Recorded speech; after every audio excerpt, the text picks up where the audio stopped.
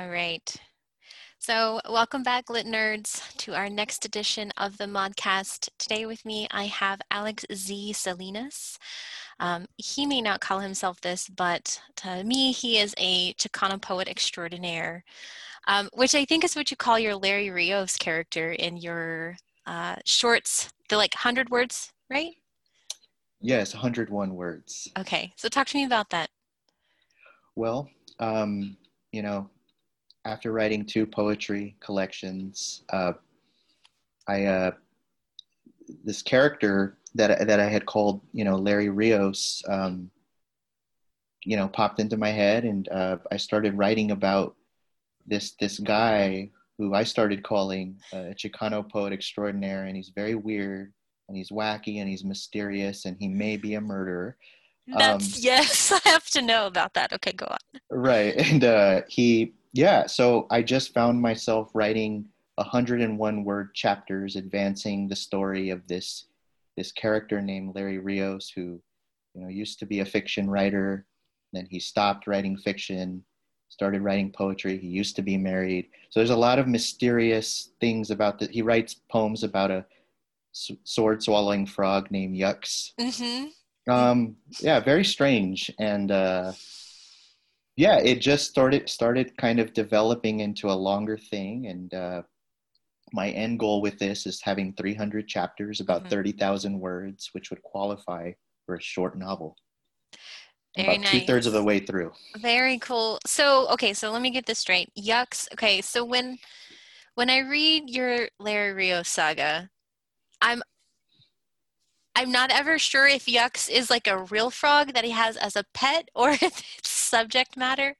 So can you clarify? Because what you just told me there is like Yucks, the sword swallowing frog, Right. is a subject matter for his poetry. But I thought that Yucks was a pet. Well, I don't want to ruin anything, but there is an explanation why I guess there is some explanation in Larry Rios's past as a child why he becomes fascinated with frogs. Okay. And this hasn't been revealed yet.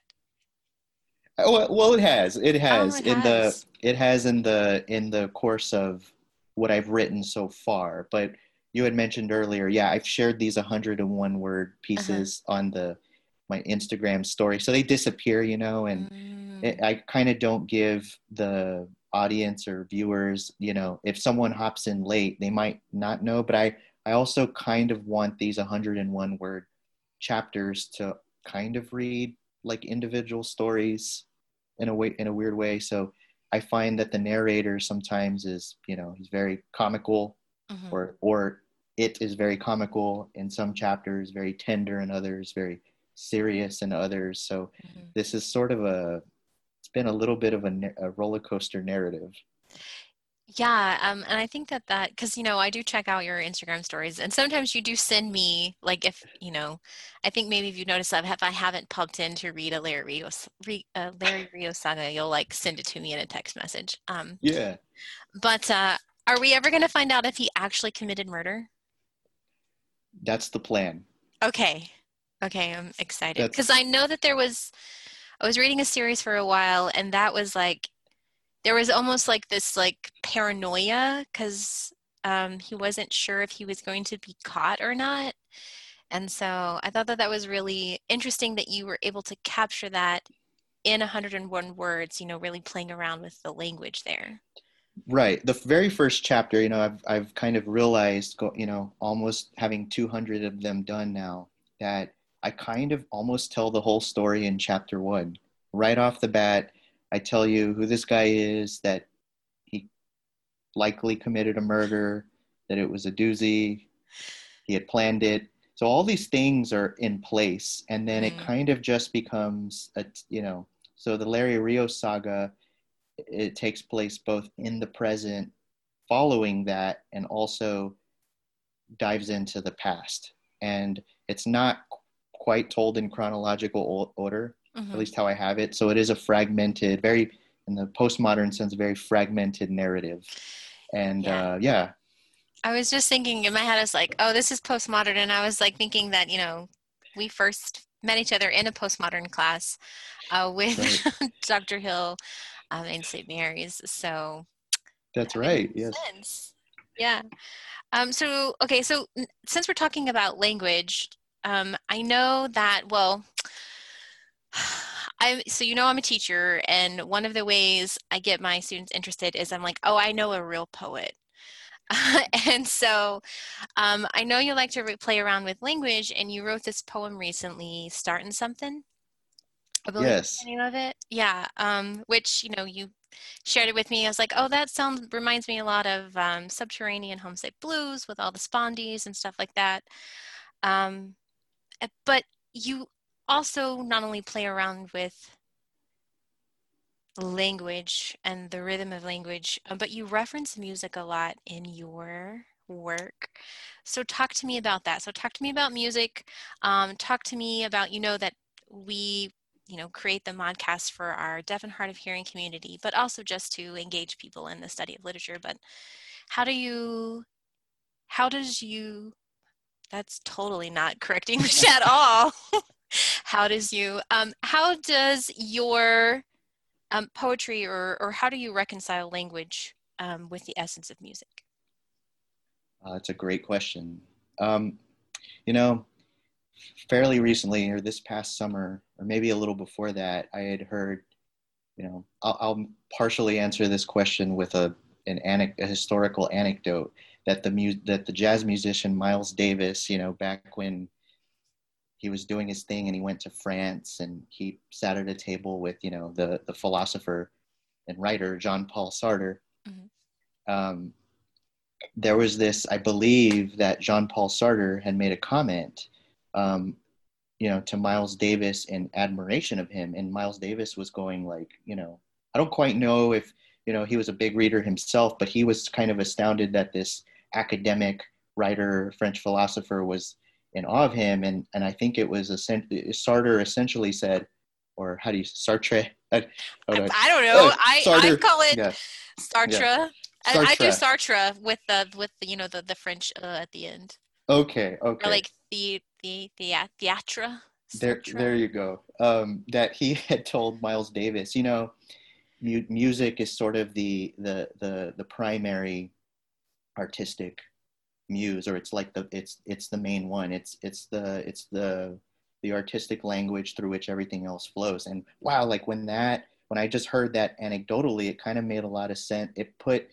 For me, it explained a lot of it felt to me that music is a natural muse. We hear it all, at least in my family, there are musicians. My aunt who passed away last summer, she was a drummer.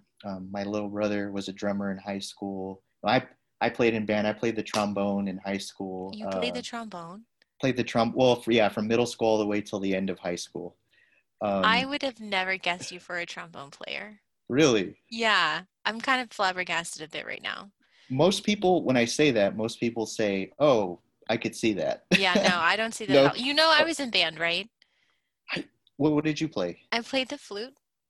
Oh, okay, I was okay. drum major. Wow. Yep. I even played semi-professionally for a year. Wow. I didn't Yep. know that.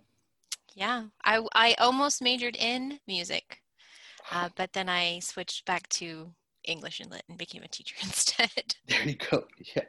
Oh, no, that's interesting. Well, and that's well, you would understand that then the draw of music to write about it naturally. A lot of people listen to music. When I was first writing creatively, like short stories, I often would listen to certain songs that would put me in a writing mood, and then I kind of came to when I read my stuff out loud, now I search for a rhythm. So I feel like language is inherently musical.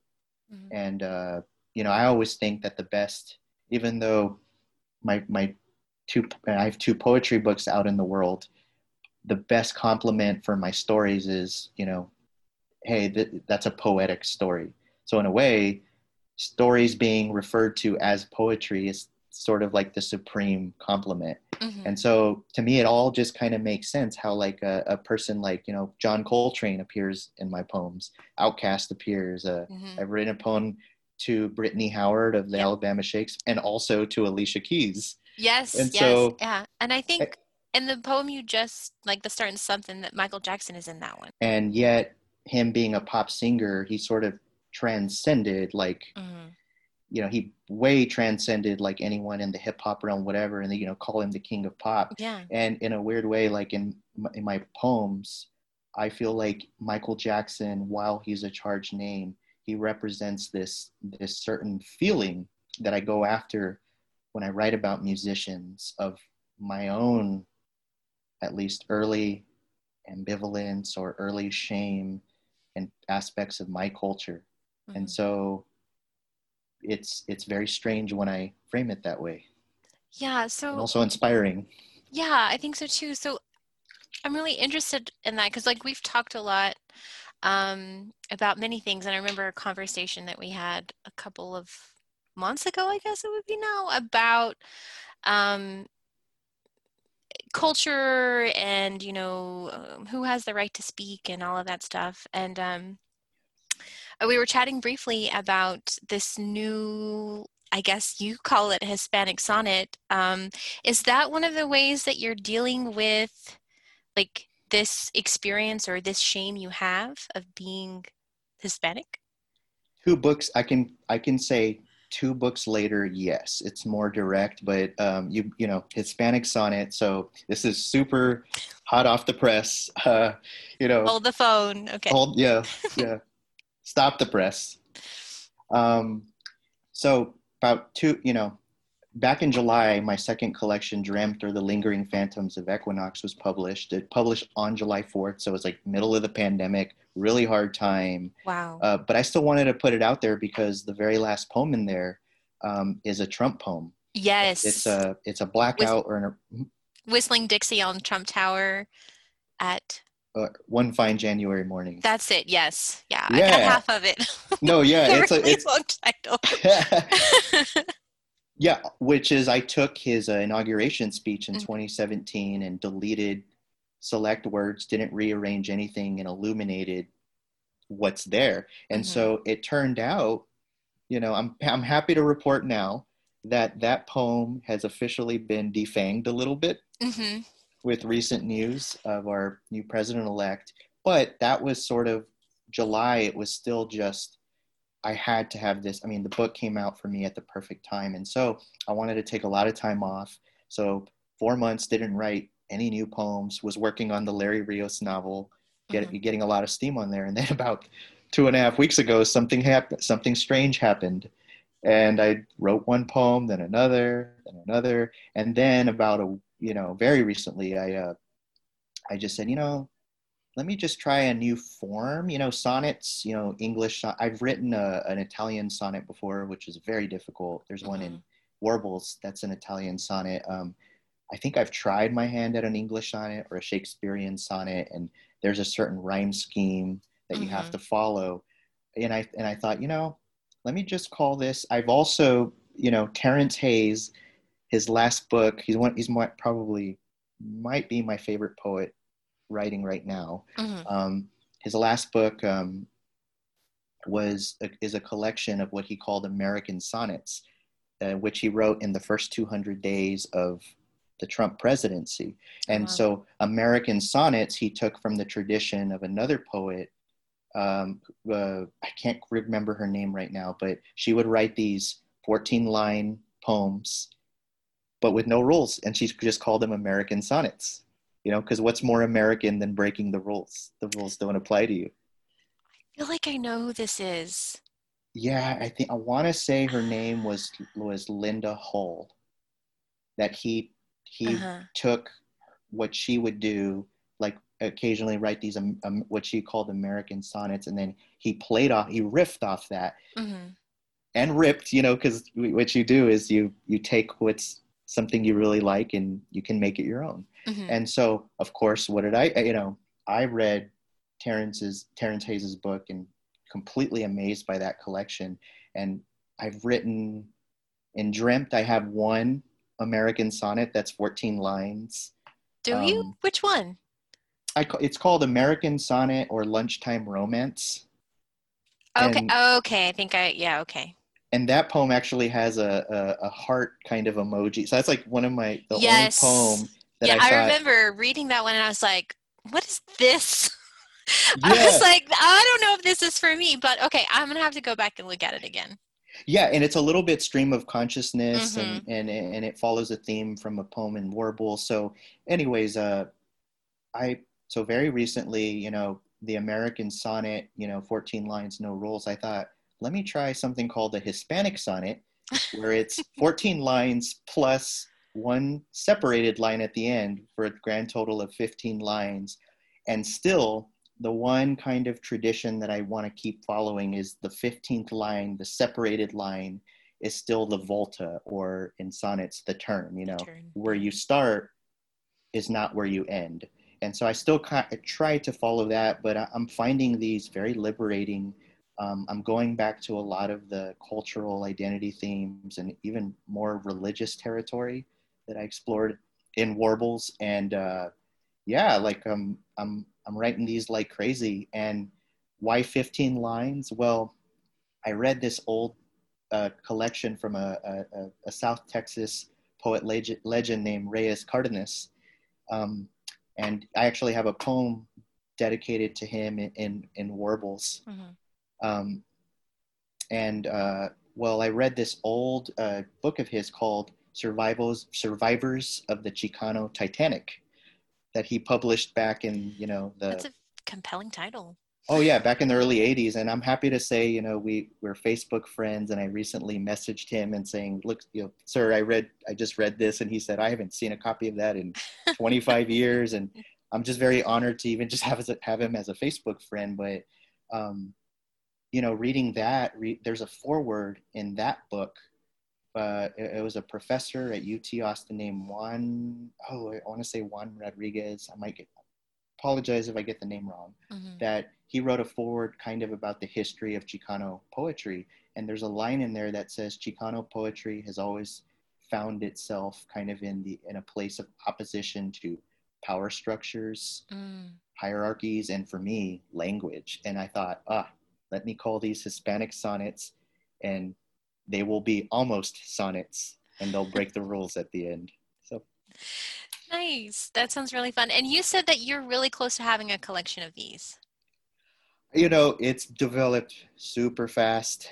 I didn't necessarily want this. I was happy with my two books out there, but these are Yeah. these are developing. And yes, I'm going to, my plan right now is to call the collection Hispanic Sonnets. Very nice. I do remember talking to you over the summer and you're like, okay, Dreamt is published. I'm done with poetry for a while. But obviously that was a lie. Carrie, I said that up until like a few weeks ago. So you're right. You got me. I mean, but when the inspiration strikes, you got to go with it, right? That's been it, and a few people have said that, and that's just helping me. I'm thankful for the assist from the poetry gods for this right now, Yeah. and I like I said, I'm finding writing these liberating. So. Well, that's really great. Yeah, we actually, I'm taking a class with Dr. Cantu Sanchez teaching multi-ethnic literature. And we just finished reading Bell Hooks's Teaching to Transgress. And one of her tenets is that like education and by that extension, like writing and language should be liberatory. So Oh, you are embracing Bell Hooks, my friend, and you probably didn't even know it.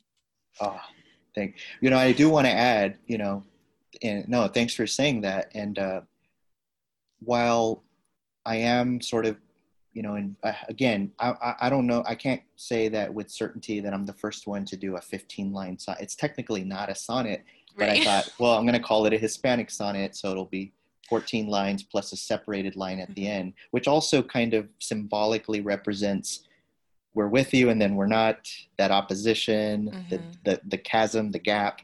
Mm-hmm. And so I do want to add that in addition to me writing these Hispanic sonnets, I've also been challenging myself to write in other forms as well that I'm throwing in this collection. So I have a few what are called pantoums. Mm-hmm. They're 3 quatrains with a certain rhyme structure, and those are challenging, but those have been fun. I discovered this new, I think it's a 6-line Spanish poem called a Shadorma, and Interesting. it's a syllabic poem. So it goes. I Okay. think it's a 3 5 3 3 7 5 syllables. Yeah.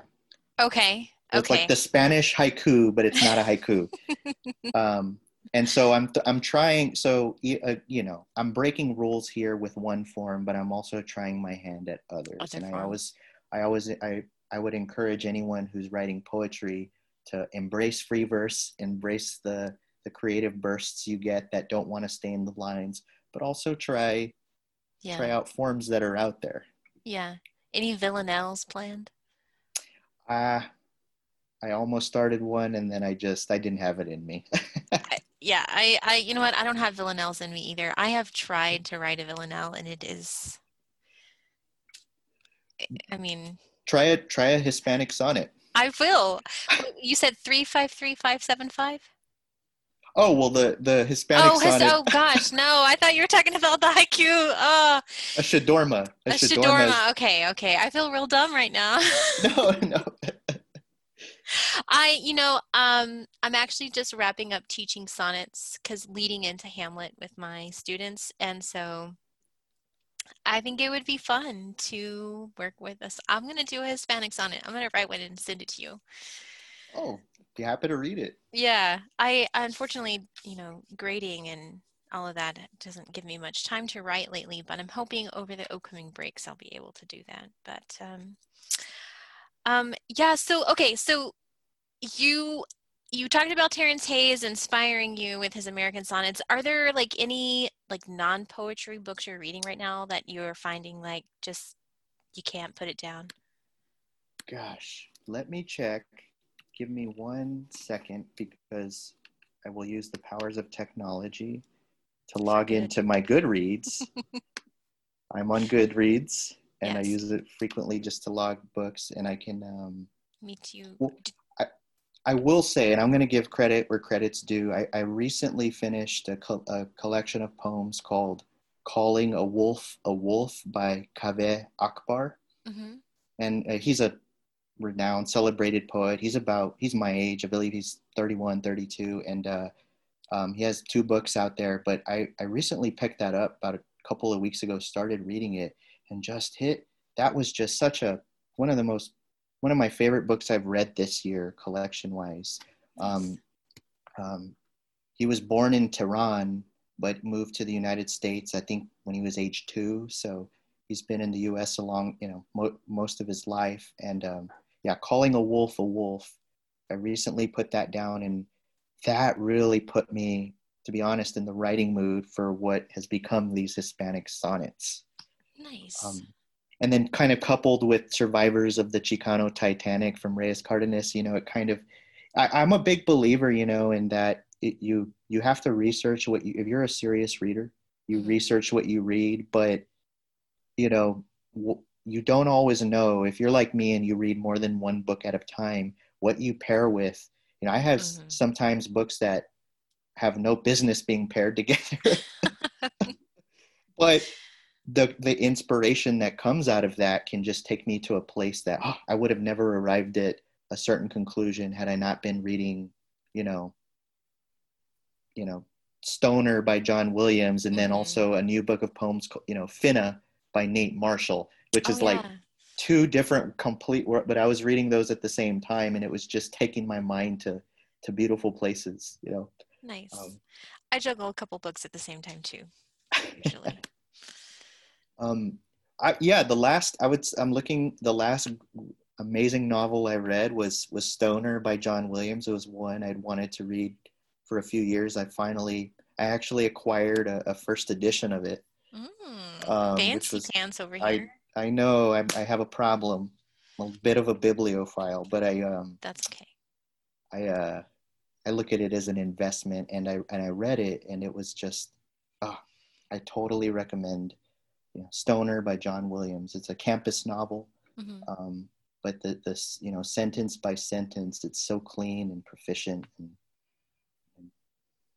and sad. It's sad also. So Yeah. Yeah, I mean, I haven't read Stoner, but the way you were describing it makes me think of when you recommended I read Cherry by Nico Walker over Yes. the summer. Yeah. Yes. Oh, that's, yeah, I read that book. What is that? A year or two ago. I think they're making it into a movie. I think I saw that too, because when I was looking it up, I was like trying to be like, okay, like I do take your word for books I need to read, but at the same time, I'm like, I need to figure out what this book is about. Like, what am I getting myself into that Alex is saying you need to read this book? Because, I mean, some of the things you recommend are a bit out there sometimes, but I liked it, and they are making it into a movie. Its rights have already been bought. The guy who plays Spider-Man now, right? The actor. Tom Is it? Holland? Yes, I think he. Yes. Yes, I think I saw his name in the billing to play the protagonist. There you go. Yeah, and that's, that book was, Cherry was written by, was it Nico Walker? Yeah, He wrote that book from prison. he did. He served he's our age, and Hmm. he served in Iraq or Afghanistan, and he came back and he addicted to drugs, Hmm. robbed banks. I mean, all messed up, suffered PTSD, and got put away. And then something happened in prison where he started writing chapters, which became Cherry. So Very. it's a novel, but it's very close to Hmm. home. And that book would just the yes, recommend it. It might Yeah, be dark for some of y'all's taste, but it is such a gut punch, and it's been called the first great war novel of this. this century or this decade or Yeah, generation, one of those. yeah, millennials, you could say, maybe Yeah. or Yeah, I would among the say, first. Yeah. and I think like when I was looking it up and I was like looking into who Nico Walker was and things like that, because you dropped a few things about like when he'd written this book, and I think he's either recently or is coming up in this next year, um, parole. That's yes, So yes, and I hope he's getting better, I do too. and he's such a talent just from that one book, and whatever Yeah. he puts out next, I'll be first in line. Yeah, no, I'm all for it. In my mind, I was thinking as well, you know, is what I do over the summer as a teacher is I read things and I'm like, what can I pull into my classroom to make things like relevant, and engage the students? And I was like, ooh, could I bring in something from Cherry? And I just don't know if I can get away Yeah, with it. that'd be tough. That'd be That would tough. be really tough. But there are some beautiful, like heartbreakingly poignant, like lines and stuff that come out. The good thing about that novel is the chapters are fairly short, Mm-hmm. so you could probably, yeah, you could probably find some lines in there. Yeah, Other selections, excerpts, things like that. Right. Another, I'll mention two other, and one I read recently. One of my more A writer who's become one of my favorites more recently as I've read more of his books, and he passed away 2 years ago, 3 years ago, named Dennis Johnson. He was a novelist, but also a poet. Gosh, he's kind of a writer's writer. You'll hear his name thrown out. He did win the National Book Award maybe more than once. Mm-hmm. But there was an early collection of poems he wrote that I read recently called The Incognito Lounge. Hmm. Gosh, so good, so good. And every time I read Dennis Johnson, I get into a writing mood. And then the other writer that just I haven't read anything recently because I've read several of his stuff, big books in the past, is Roberto Bolaño. Oh yeah, I remember you talking to me about Roberto Bolaño. And he passed away, I believe, in 2003, but he was also started as a poet and then became a short story writer and then a novelist later to support his family. But he's originally from Chile, moved to Mexico, was part of this poetic revolution. They would bust in on Octavio Paz speaking, so he was very counter countercultural. And then Bolaño essentially became you know in Latin America with like revered like Octavio Paz. And it wasn't until maybe 2010, 10 years ago, that the United States first started getting translations of his great novels. And now his reputation has been like, and I hopped on a few years ago, and he, for him, Bolaño can be the biggest freak in his writing, Mm-hmm. but he's also a humongous bibliophile as well. And so for someone like me, he made it okay to write about writing, Nice. which is also kind of, very postmodern, but so many references in his work to culture, to musicians, to other books, to other, I think he even makes up people. Mm-hmm. He'll throw a list of 100 names and there's just no way, they're obscure. You don't Yeah. know. And so you don't know if he's messing with you or not, but Hmm. he really helped crack open a place in my head to say, oh, he creates this weird, dark world, that feels very Latin, but also very universal. Mm-hmm. And so he's a huge inspiration. Nice. I think you recently recommended a Bolaño book to me, but I can't remember the name of it at the moment. I, I'm gonna have to like go back and the look. Savage Detectives, 2666. Well, I Those are remember that. I remember 2666 because you were carrying that book around in our Mopomo class, and it was like, boom! It was so big, and I was like, what is that? it Is was that like a Bible sized. doorstop or something? uh, Yeah, Thanks for bringing that up. Yes. yeah, you're welcome. You're welcome. And I do remember you had like a little show and tell in that class where you were like showing off this book. And I then, know, I know. I try not to be that guy, but I like what I like. And, there's no I'm at, shame. yeah, I'm just in my, now I'm in my 30s. It's like, yeah, I Yeah. like reading books, and I Yeah. bring a book every time I go to the gym. I always tell people like, oh, people think I read really quickly. I'm a pretty slow reader. I would just say I'm disciplined. Like I will Mm-hmm. go to the gym, work out, and then get on the treadmill, do, run for 15 minutes, and then maybe speed walk for 15, 20 minutes, and then just have my book. Mm-hmm. And it's like if you do that extra 20 minutes just, and Adds that's up. how I'll bring it even, to when I go to Starbucks in the drive-through, and sometimes there's a big line. I'm like, oh, instead of get on my phone, I'm reading. Yeah. Yeah. So I do the same, except I don't always carry my book with me, so I use um, Kindle a lot or Audible. I've gotten into audiobooks lately, so. see, I think it's so, people have asked me like, what do I think? I have not been able to get into that. I have all respect for people who do, but I have found that, um, I feel like me reading physical copies of books, I do end up over time getting these, like physical associations. So I'll look at my read stacks, and I might not remember quite what the whole book was about if it's been a few years, but I can just look at a book and I'll recall like, oh, I was here when I read that. I'll have a Mm-hmm. moment. And that's what's been really nice, That is is reading a cool. lot of books over time. I have these physical associations. So Nice. Audible just helps me with my road rage, so that's the only reason I listen to them instead of music. But all right. Well, we're like running down here. I've had such a great time chatting with you. For those of us who would be interested in reading one of these collections that you have put together, either Warbles or Dreamt, where could we find those? um, well, if you're in San Antonio, the Twig Bookshop carries some. Um, and you could go to the my publisher's website, Hecate Publishing, and you could find them there. If you believe there's a tab that says Our Writers, you find my name, and there's links to both books, which takes you to Amazon. So you Gotcha. could just go directly to Amazon, type my name, Hecate Publishing, or the Twig Bookshop. Gotcha. Awesome. Well, thank you so much, Alex. Again, really enjoyed having you on the Modcast today. Until next time, Lit Nerds. Ciao.